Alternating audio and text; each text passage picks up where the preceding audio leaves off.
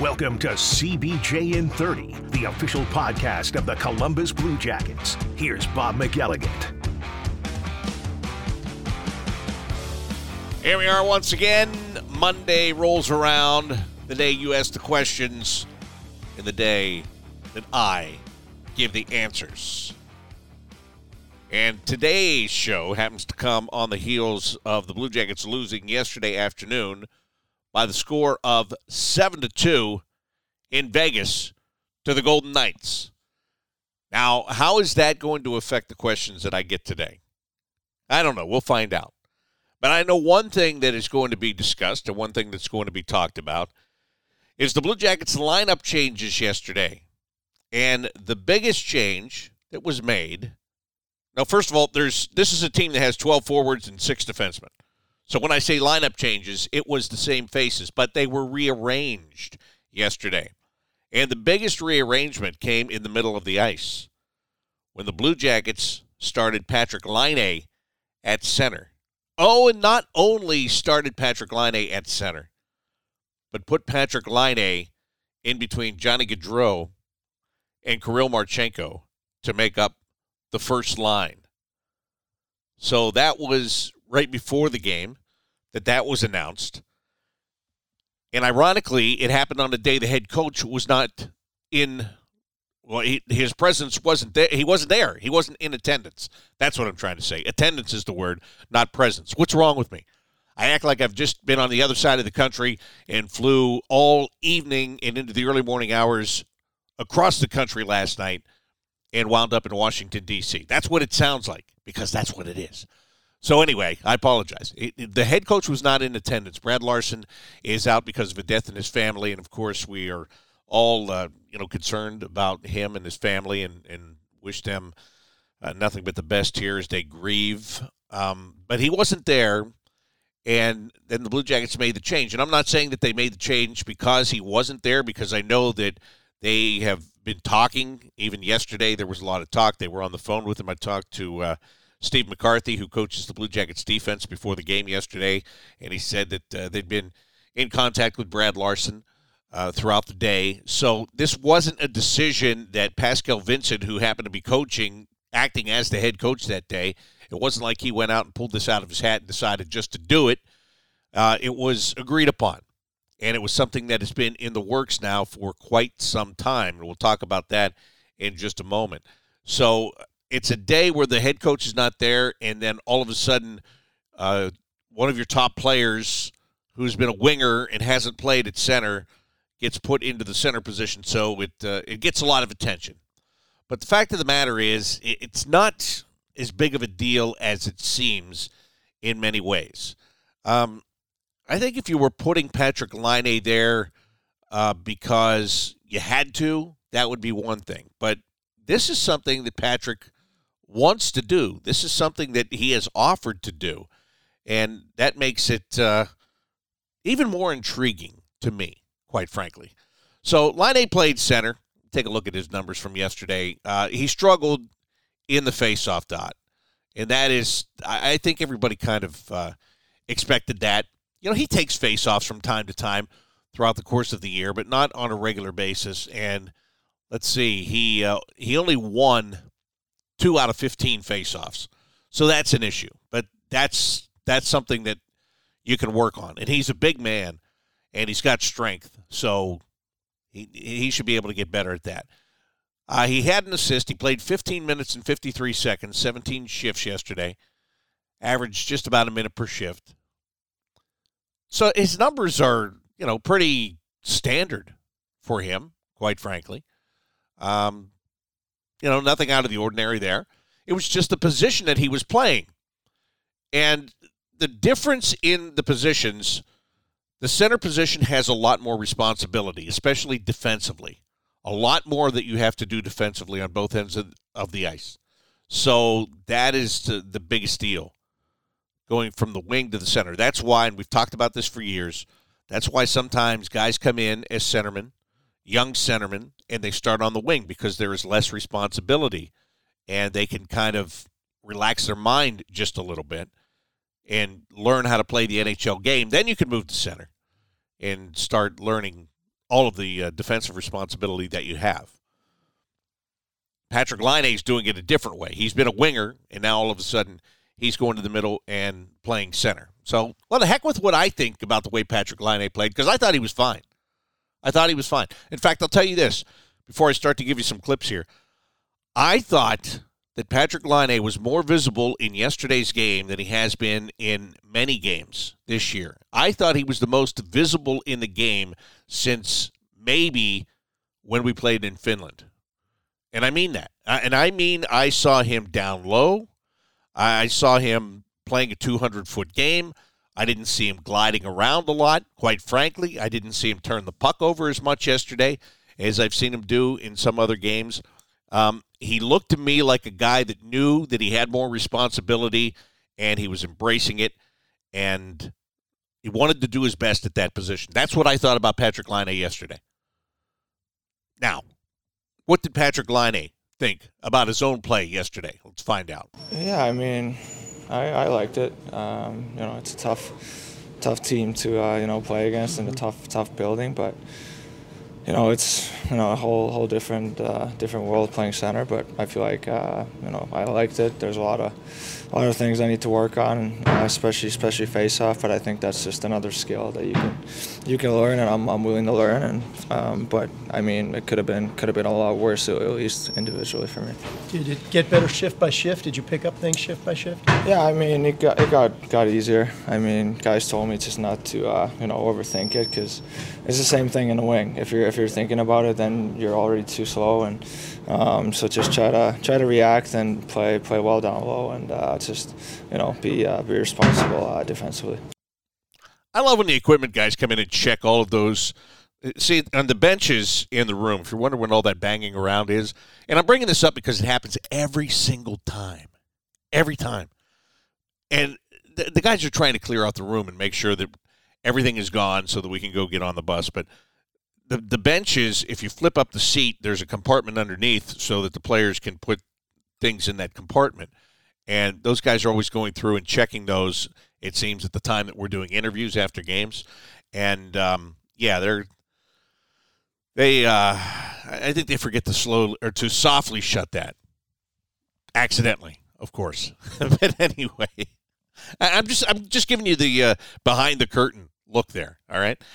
In any event, so you heard what Patrick said. He was pretty happy with the way he played. He admitted that the faceoffs were the weakest part of his game, playing center, and that he can work on that. And I'm sure that he will work on that, because you don't.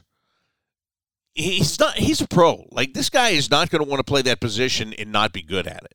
And if he's not good at it, he'll probably say, hey, you know what? I tried it and just didn't work out for me. Sorry, guys. That's what I would expect from him. But anyway, what did his coach think yesterday? What did Pascal Vincent think after the game was over at the performance that Patrick Laine had playing center? Well, you know what? Like I said, he's before the game, he's a 6'5" man that can skate. He's good at protecting the puck. He's got a pretty good mind as far as reading plays. So, if it can work, that's the team will benefit from this. And he's excited about it. He's the one who approached us about this position when Curls got injured, and he said, well, I can help. I can try anyway, and I'd love to try. So we've been thinking about it, and today we've made the decision to try it. That is the most impressive thing to me, the last thing that Pascal Vincent said right there, that Patrick came to them. Patrick went to his coaches when Sean Corrali was injured, and it was learned that he was going to be out for the remainder of the year. Patrick Laine went to his coaches and said, I can help. And there are times when you watch his game, and it's funny the way Patrick's game is, because he's so big and it looks like he's moving slowly, and he's actually moving faster than it appears. And I mentioned earlier, he turns over a lot of pucks right at the blue line, either blue line, doesn't matter. Turns over a lot of pucks. There have been plenty of games where the game has been over, and I've said to myself, what did Patrick Laine do today? Did he do anything today? And then I look and he had 2 assists. So what I'm saying is sometimes it's hard to spot exactly what he did during a game. When he's scoring goals, absolutely. You don't miss that, especially when a lot of them are those one-timers from the circle. You don't miss that. But there are other parts of his game that are camouflaged in my description of it, because I'm watching, but I don't see it. And then I go and I look at the score sheet, and I'm like, oh, yeah, I forgot about that. Actually, that was a nice pass to set up that goal. So, in all fairness to Patrick Laine, it's easy sometimes to watch him and think that he's not putting out as much effort as he is actually putting out. And again, for him to go to the coaches and say, I can help, and offer to move from the wing to the center position, again, it's a big move. There are a lot of players, especially star players, that would not want to put themselves in a position to be uncomfortable and to not, a position where they might not flourish at, because they want to stay where they are because they know they're good there. They're not looking to challenge themselves and be embarrassed. But Patrick Laine went and he said, I can help. And those are the words I love. I can help. That's what you want.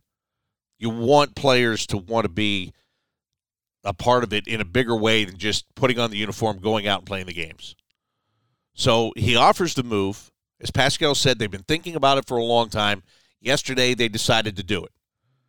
Now, why did they decide to do it yesterday? Well, it's very easy to me, because it's a third game in 4 days. Actually, it's a third game in 3.5 days. And you're playing in Vegas. It's a Sunday afternoon. You're in last place. You're going nowhere. So what the heck? What is it going to hurt to see if Patrick Laine can have success at this position? It is not going to hurt you one iota to do it in the spot that this team is in right now. It's not. And they know it, and he knows it. So why not do it? So I love that they did it yesterday. I absolutely love the decision. I love that they changed it up. I love that they went for it. And if they want to stay with it for the rest of the year and see if he can do it, I'm all for that too. And I'll tell you exactly why. Because if Patrick Laine can play that position, if he can have any success at that position, then I'll tell you something. The Blue Jackets could really benefit from it. And I know Pascal said that, but let's talk about how they could benefit from it, okay? They could benefit from it because he's 6'5". So that would be a big centerman. And that is something that, quite frankly, they do not have right now. They barely have centermen. They don't have a big centerman. So that would be a big centerman. He gets paid a lot of money. Well, let me put it this way. He gets paid a lot of money that when you get to a certain point, you could start picking things apart and say, well, winger's getting this. And when it comes to centerman, that's a premium position. You pay for that position. So, whatever money he's making, who cares? Playing center, boom, done. Well, why are you paying him? Well, we got to pay him because he's a centerman. Oh, okay. That's how that goes, right? So that could help you out. Now you're looking to add wingers, which you can add at a cheaper price, and you've already got a centerman. Then, depending upon what happens in the draft, you're hoping that you're going to get another premier centerman, and maybe you get a small one in Connor Bedard. Maybe you get a big one in Adam Fantilli. Either way, you're going to have a really skilled one, or you're going to have a really skilled and a really big one. Now, maybe you have two big centermen down the middle, and then you're adding after that, what? Boone Jenner could still be playing there. Sean Kuraly could still be playing there. Dmitry Voronkov could be coming over from Russia and earning a spot there, and Jenner goes back to the wing. Do you see how quickly this could change and really turn the tables on this whole no centerman thing? I'm not saying it's going to work. I don't know if Patrick's going to wind up playing this position in the NHL for a long period of time. I have no idea. I'm just saying that there are a wealth of possibilities. And if you don't try it, if you just think about it and you don't do anything about it, well, you're never going to know. And you're never going to be in a better position to just experiment than the Blue Jackets are in right now. So I love that they did it. I wish the outcome of the game would have been better. Yeah, of course. But I love that they did it. You might as well try it. I mean, that's all. I've just talked about only that for the last 15 minutes. The team lost the game 7-2. Haven't even talked about that. Why talk about it? What's there to talk about with that? But this is a thing, and it's not just a thing for yesterday, and it's not just a Vegas show that the Blue Jackets put on and moved them over there just to, hey, pay no attention to the final score. Look at this shiny object over here, this big guy playing center. It's not that. It's for real. Let's see if we have anything there. Let's see if we can actually do something there. Let's see if there's a future where this is part of it. Okay? Really simple. So I love that they did it. I love that they did it. I hope they continue to do it.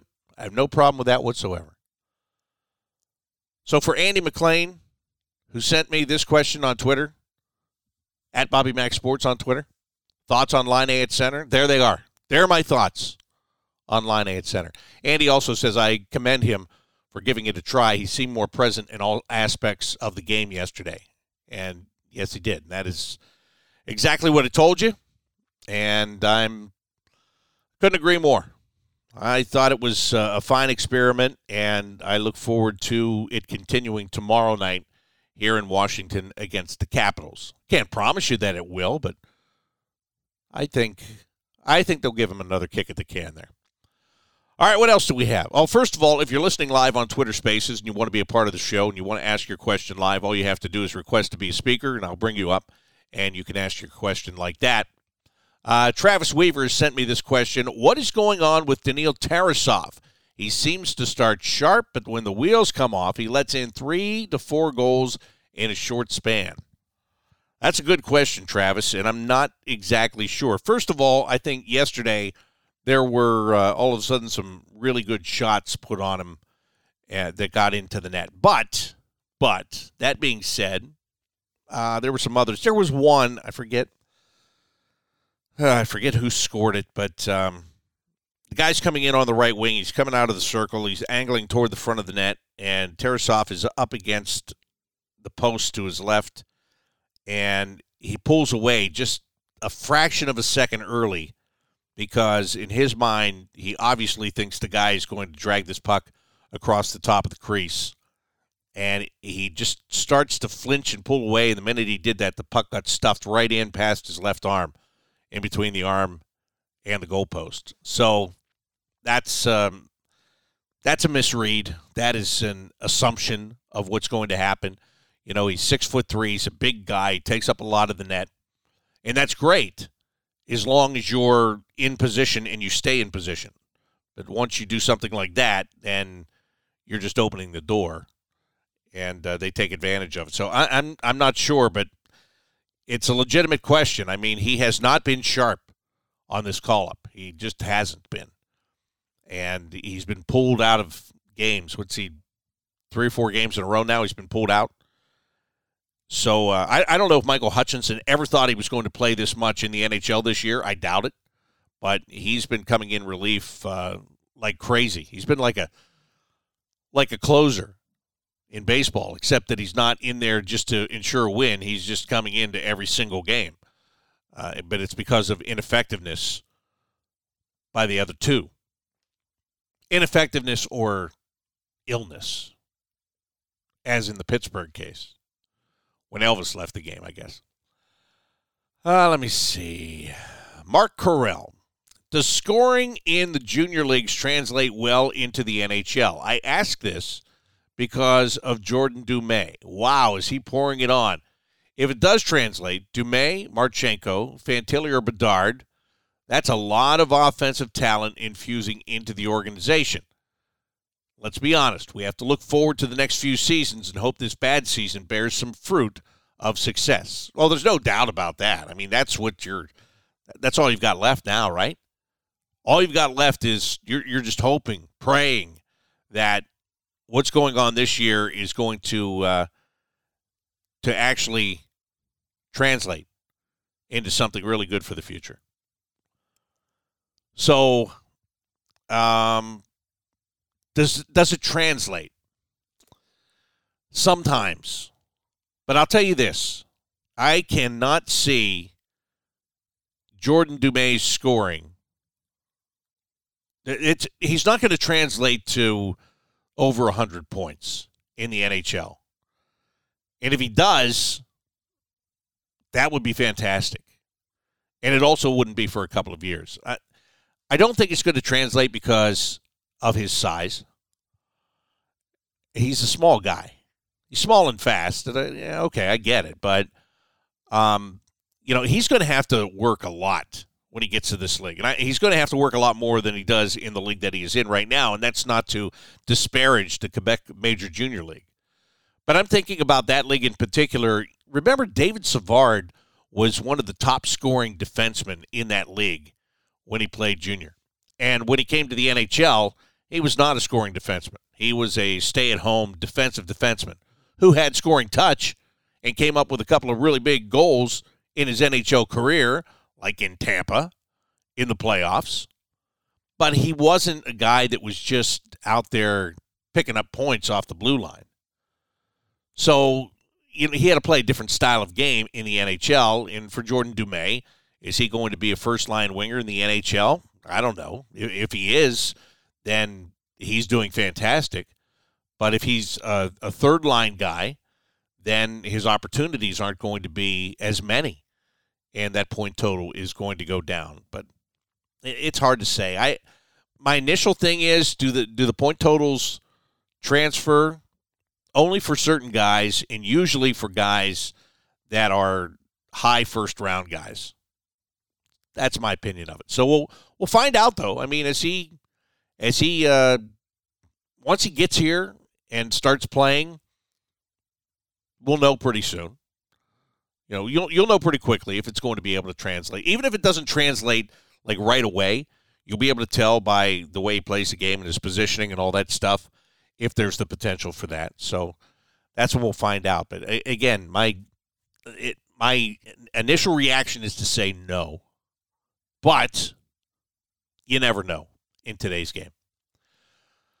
Let me see here. What does Daryl have to say? Daryl wants to talk conspiracy theories. Daryl says that there's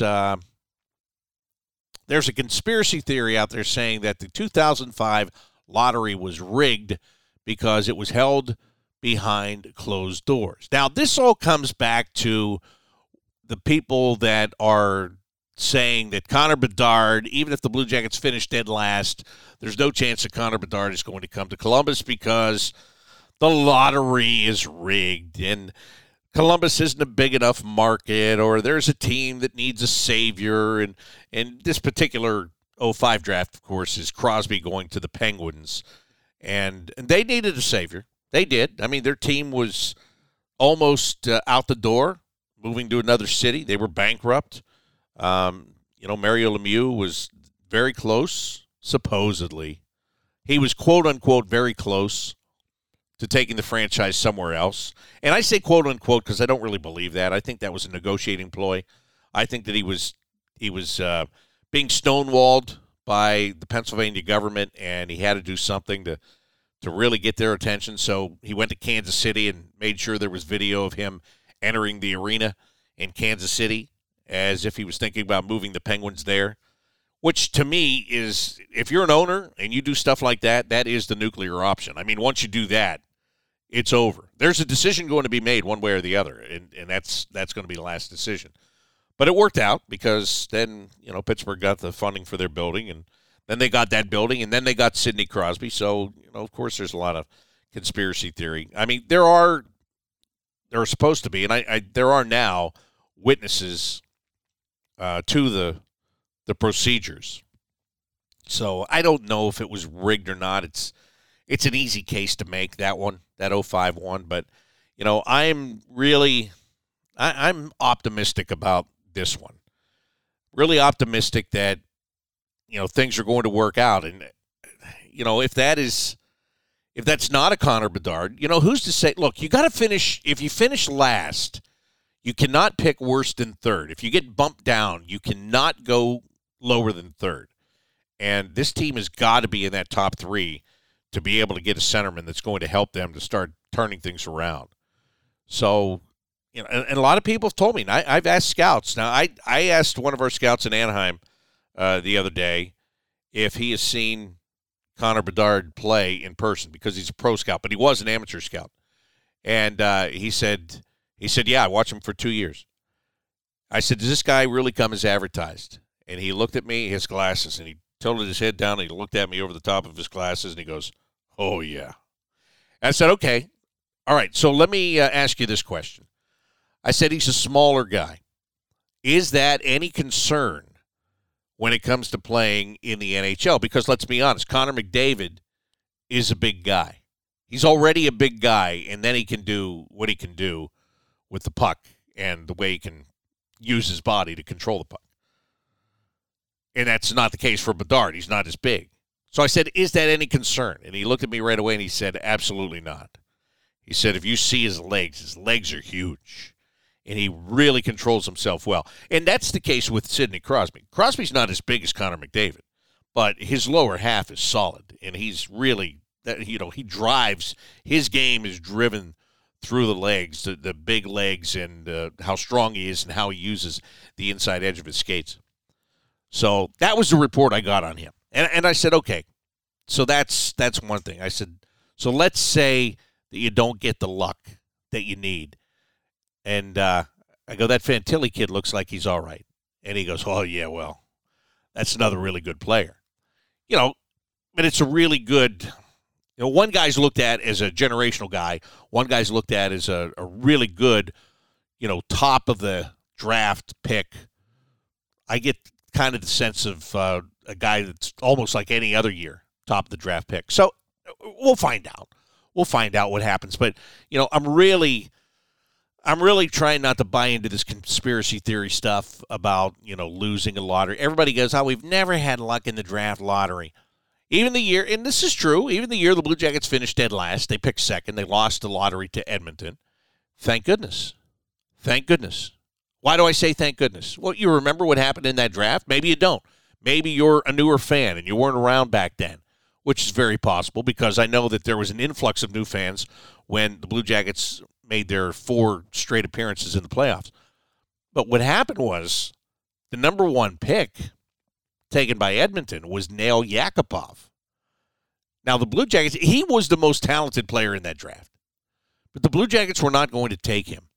He was a Russian player. They had bad experiences with Russian players. They weren't going to take him. So they were either going to take Ryan Murray anyway, or they were potentially going to trade that pick for something else and move down in the order.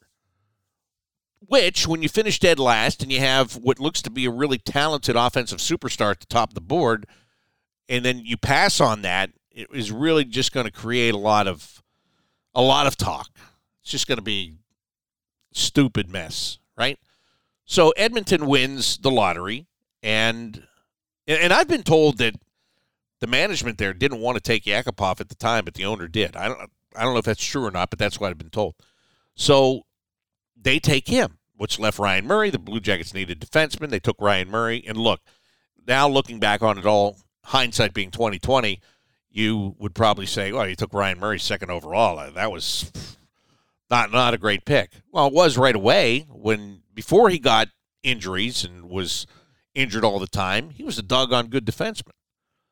So you go back to that one. There was a year where they finished dead last and still didn't get the number 1 pick. But, you want to put yourself in position. You want to have the best chance to win that pick. That's what I think that you got to look at right here. Nothing is a guarantee. We all know that. Nothing is guaranteed. But give yourself the best chance. And the way you do that is by finishing last. And again, as I say that, let's remember, the players don't want to hear that at all. The players are not here to finish last. The coaches are not here to finish last.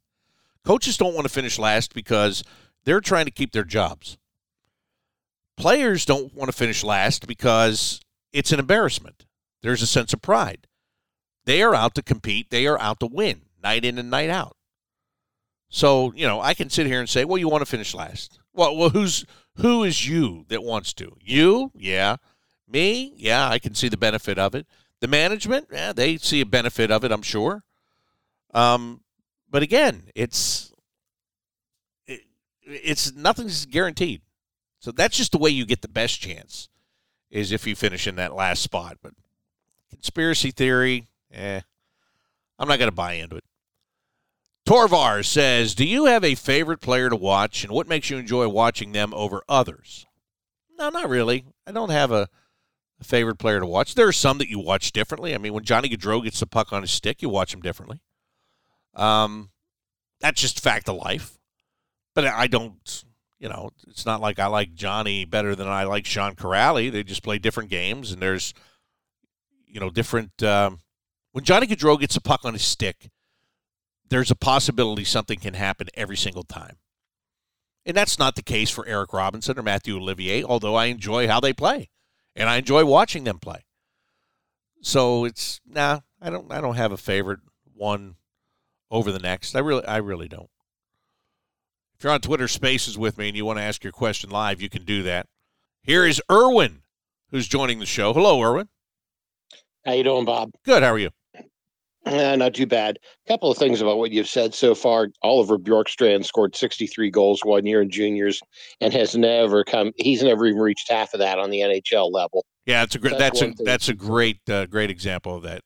They talk about players being too small. One of the guys in this year's draft that's highly regarded, that Michkov from Russia, he's 5'10", but right now, and I've checked various sources on this, only 140 pounds. He's nowhere near ready to come to the NHL where it's much more physical. If he doesn't put on at least 25 pounds in the next 3 years by the time he's eligible to come over here, somebody like, who's the guy that wears number 8 there for the New York Rangers? Oh, yeah. Trouba. Yeah, he would break him in half. So he's definitely going to have to bulk up and get a lot physically stronger. And at 18, you would think he would fill out and get bigger, but I don't know if I've seen anybody yet, that was as highly regarded, but only weighed 140 pounds. That does get my attention. Well, anyway, he's going to be in Russia for 3 years. He's already got a deal that he's going to be over there, and that's why, there are going to be some teams.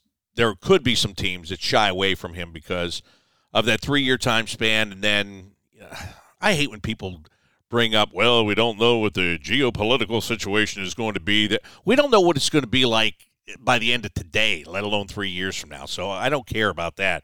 I would just be concerned about, okay, if he's going to play there 3 more years, I want to make sure that he's not going to re-up at the end of those 3 years to stay in the KHL. So my point to you, though, is, and you're right, what you're talking about with his weight, but he will have, it would be not even be coming over until he's 21, 22 years old. So he'll have the opportunity to be in that shape by the time he ever arrives here.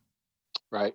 As far as what they did yesterday with Laine was concerned, I might have felt a little bit better about it. I didn't have any issues with it, but I would have felt better about it if they'd maybe left him on the same line with Roslovic and let him center that line with Roslovic and just left the top line unchanged.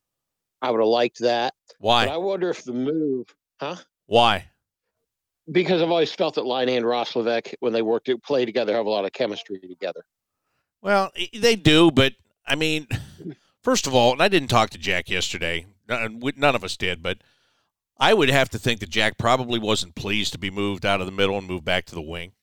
So, absolutely, from that standpoint, you want him playing with a guy that's pissed off that he's, taking his spot. And the other thing is, all we've talked about all year is chemistry between Johnny Gaudreau and Patrick Laine. We've seen some, and then we've not seen very much of it. So, to me, and again, you're in last place. You're trying to guide a position that he hasn't played, but he is one of your most talented offensive players.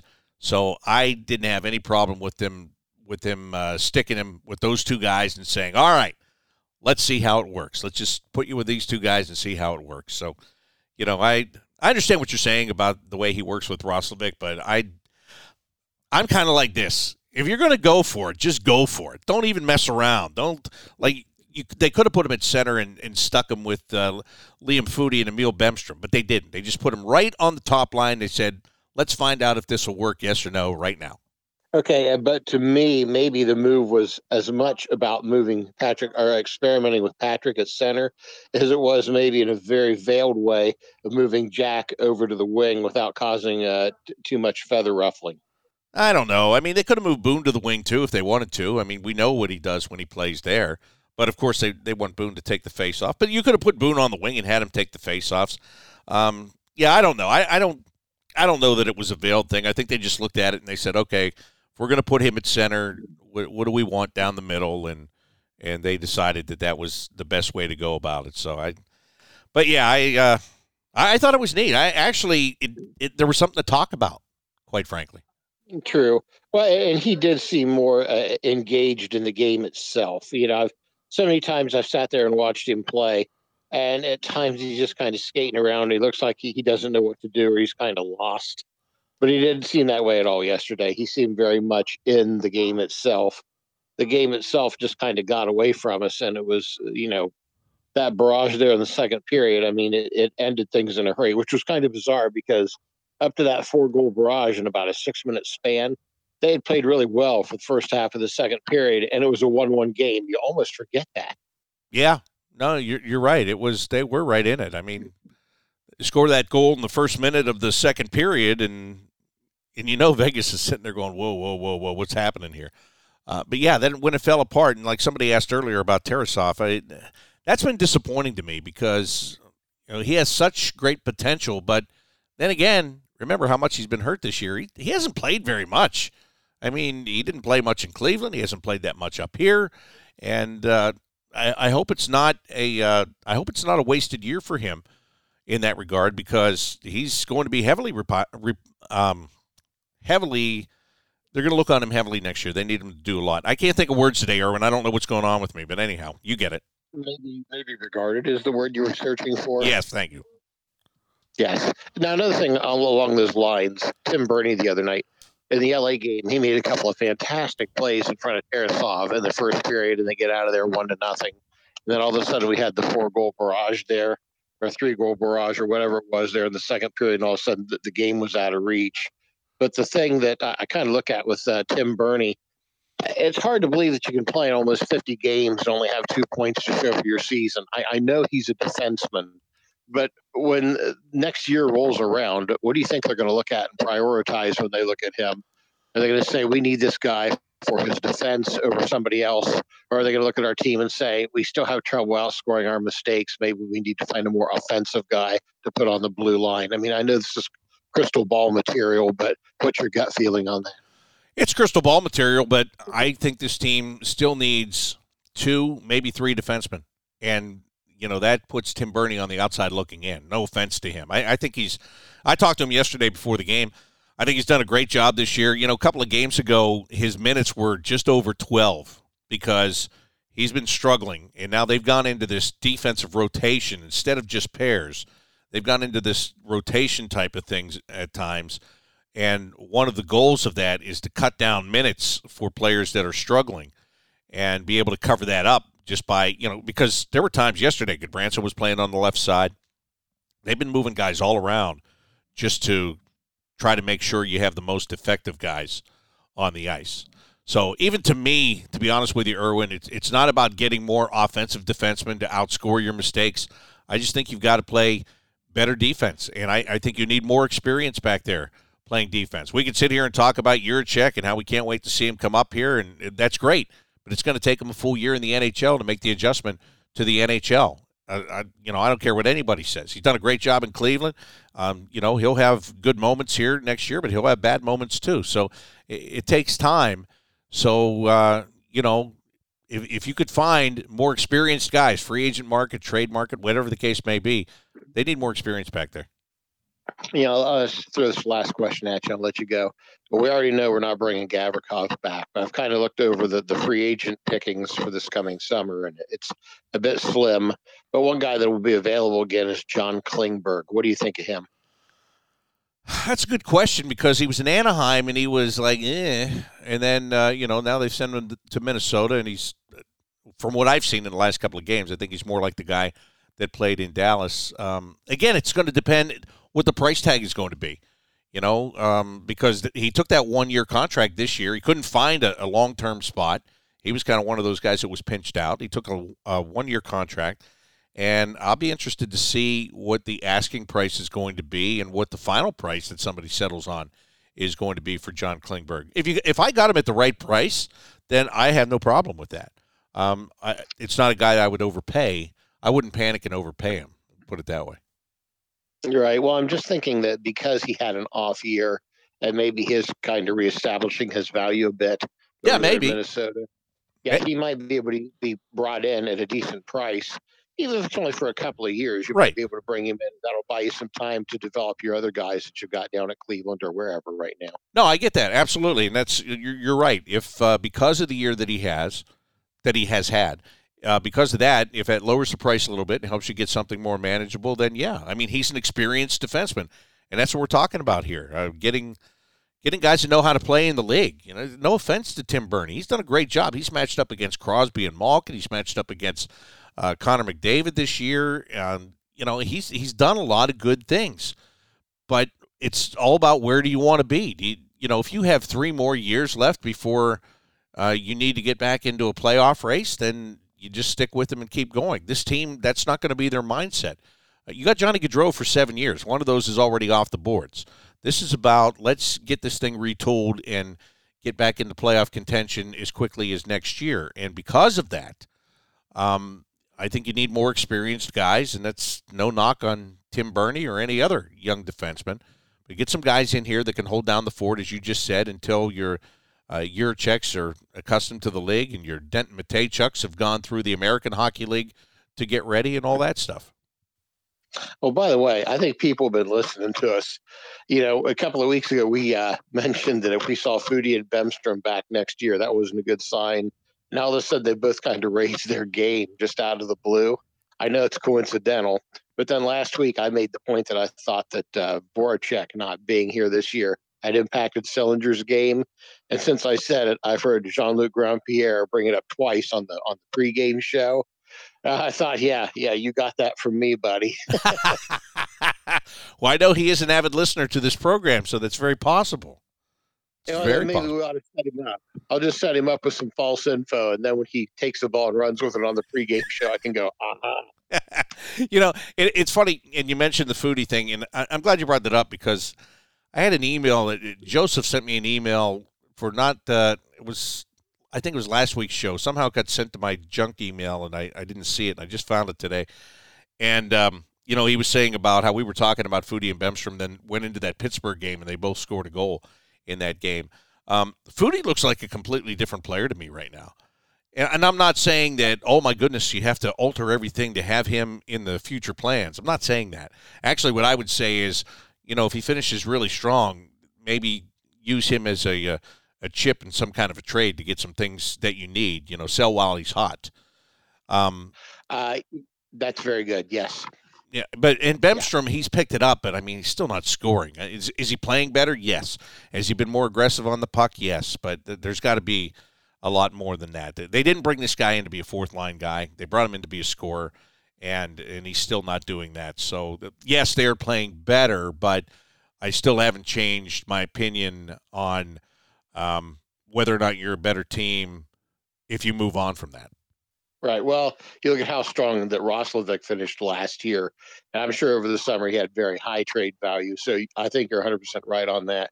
If Foodie finishes really strong, boy, you got to look at him as a trade chip because I think teams would be more willing to give you more for him. Yeah, I like that. And you have that's such an easy sell to me because, first of all, former first-round pick.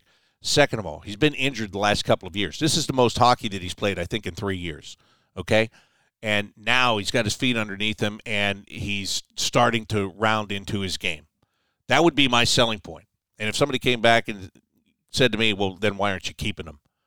I need more than that. I don't have time to wait longer for this. So if I can trade him and get something established, that's my mindset now, Erwin. I've always said on the show a million times, I'm not a GM. I don't ever want to be one. And then I followed up and say, but if I were, I want experience now. I'm tired of this. This youngest team in the league stuff can't fly anymore. You've got to get guys that know how to play in the league. You got to get established. You got to make the most out of the prime years of Johnny Gaudreau's contract, Patrick Laine's contract, and that means getting more experience. So guys like Liam Foudy, I love you. It's been great having you around, but I'm going to use you as a chip to try to get something more because I need something more right now. Yep. Hey, it's always a pleasure to talk to you. Thank you, Erwin. I appreciate it. Let's see. What else do I have here? I got an email. And this email comes from Marcus. And Marcus says, happy first day of spring. Thank you. I didn't even realize it was the first day of spring. I don't know what it's like in Columbus. I haven't looked. But it's a really nice day here in Washington, D.C. There's really not a cloud in the sky. It's sunny. It's crisp. It was like high 30s when I went out earlier this morning. So, it's a very nice day. It's very spring-like, but I didn't realize it was the first day. So thank you, Marcus. I appreciate that. But Marcus says, I have a couple of questions for you. The first would be, are the games getting harder for you to call as the season winds down? As you know, the fans have accepted and want the best possible draft pick, and I'm sure that you also fall into that category. But you still have the job to call these games, and they haven't been the best hockey to describe on radio. How are you holding up? Well, I'll answer that. I'm holding up fine. I mean, it's even bad hockey is better than a real job, as I always say to people. This is the greatest job in the world as far as I'm concerned. And it's tough because just like the players, when I'm calling games, even though I sit here and I tell you you want the best draft pick and all of that stuff, when you start scoring, like the Anaheim game is one of these games. You know, you're down, you come back and tie. You're down, you come back and tie. And when you're in it, you're just like, just take the lead. Just go get them. Just quit messing around here. Quit catching up. Just pass them up and take the game. Let's go. And you know that getting those kind of points is not going to help you to get that best possible draft position. But you're in the moment. You know, you want to win. And I'm the same way. You know, I watch it and I want to win. A game like yesterday, you pretty much know you're not going to win. As soon as it's 4-1, that's not going to happen. And then you change the mindset and you try to pick out the positives and you talk about other stuff, and it just is what it is. But I'm holding up fine. I'm holding up great, as a matter of fact. The second question is, what would be your expectations for the Blue Jackets next season when it comes to goal differential? Currently, they are minus 85, while Ottawa, who sits 6th in the East and 22nd in the league, is minus 10. I just think that's a lot to make up in one season. I understand the injuries this year, but realistically, Werenski coming back while bumping other defensive players down the roster won't fix this completely. The goaltending needs to improve, but Corpy in Los Angeles has shown it's more about the team in front of you. So, what do you think the goal differential may look like 70 games into the season in 2024? What do I think it'll look like? I have no idea. And it all depends on, like, the conversation that I was having with Erwin. And you just said it too, Marcus, when you talk about Korpisalo and the team that plays in front of him in Los Angeles. This team needs better defensemen. It does. Now with Gavrikov gone especially, it needs better defensemen. How are you going to get those defensemen? Are you going to get them in trade? Are you going to find a free agent? How are you going to do it? But that is first and foremost. The goaltending situation, you would hope, is going to get better as the defense gets better. But with that being said, that's not going to be enough. They've got to work harder. They're both Elvis and Tarasov are going to have to work harder, and they're going to have to be better, hands down. And then, in addition to beefing up the defense, the forwards are going to have to play a better defensive structure too than they have throughout the course of this year. So right now, as you wrote this, minus 85. What does it look like at this time next year? Oh, geez, I don't know. I couldn't even tell you. I tell you what I want it to be. I want it to be close to a 0. Let's actually, just for fun. I know it's not going to be that, but that's what I want it to be. Just for fun, let's do this. Let's take a look at the standings right now. In the East, Pittsburgh has the second wild card spot right now, by a mere point, by the way, over the Florida Panthers. And Pittsburgh is a minus 3. Everybody else is a plus. The Islanders, who have the first wild card spot, they're plus 12. And then the teams that are already solidified, Carolina's plus 52, New Jersey's plus 55. Boston is sick. You don't even look at Boston. This is like cartoonish numbers. Boston is plus 113. Are you kidding me? Are you kidding me? Toronto's in second place, they're plus 50. Tampa's in third place, they're plus 30. So you basically got to get it to a plus. In the East, there are two teams that are a plus that aren't in the playoffs right now. One is Florida. They're plus 9. I told you they're only 1 point back. And the other is Washington. And they're 5 points out, but they're plus 2. That's the East. Let's look at the West. Everybody's a plus that's in the playoffs in the West. And even Calgary, who is on the outside looking in, trailing by 4 points, they're a plus 5. And after that, everybody that's a minus is out of the playoffs. So what's it going to be next year? Well, I would take that minus 10 if you look at where this team is this year. But what my point is that even that is probably not good enough to get you into the postseason. So they've got to do better. They've got to get better defensemen. The goaltenders have to play better. More disciplined. Just better. And the forwards have to be there to support. And if you don't have all of that, that minus number is going to be high again, and you're going to be, once again, scratching your head. So that's my answer to that. Marcus, thank you for your question. Thank all of you for your questions today. I really appreciate it. Blue Jackets back on the ice tomorrow. 7 o'clock start here in Washington, D.C. against the Capitals. Be a very interesting matchup. I just told you the Capitals they're trailing. They're trying to stay in the playoff race. They're trying, but they sold off at the trade deadline. They're okay if they don't make it, or their management's okay if they don't make it, because they feel this is a year that they can retool on the fly with the draft picks that they picked up. But you know this is going to be a tough game. For the Blue Jackets, you were just on West Coast time yesterday, flew in here. We didn't get into the airport until like 1 o'clock in the morning, and you have to fly into Dulles, so that's another good 30 to 40 minutes to bus in from the airport. So yesterday was a really long day, an extremely long day.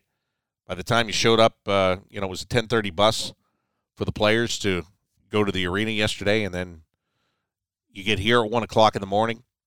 And I know that 10:30 was 1:30, but it's still 12 hours when it's all said and done, and a lot of it on a plane flying. So it's not ideal to only have today off. It would be nice if this game was on Wednesday, but it's not.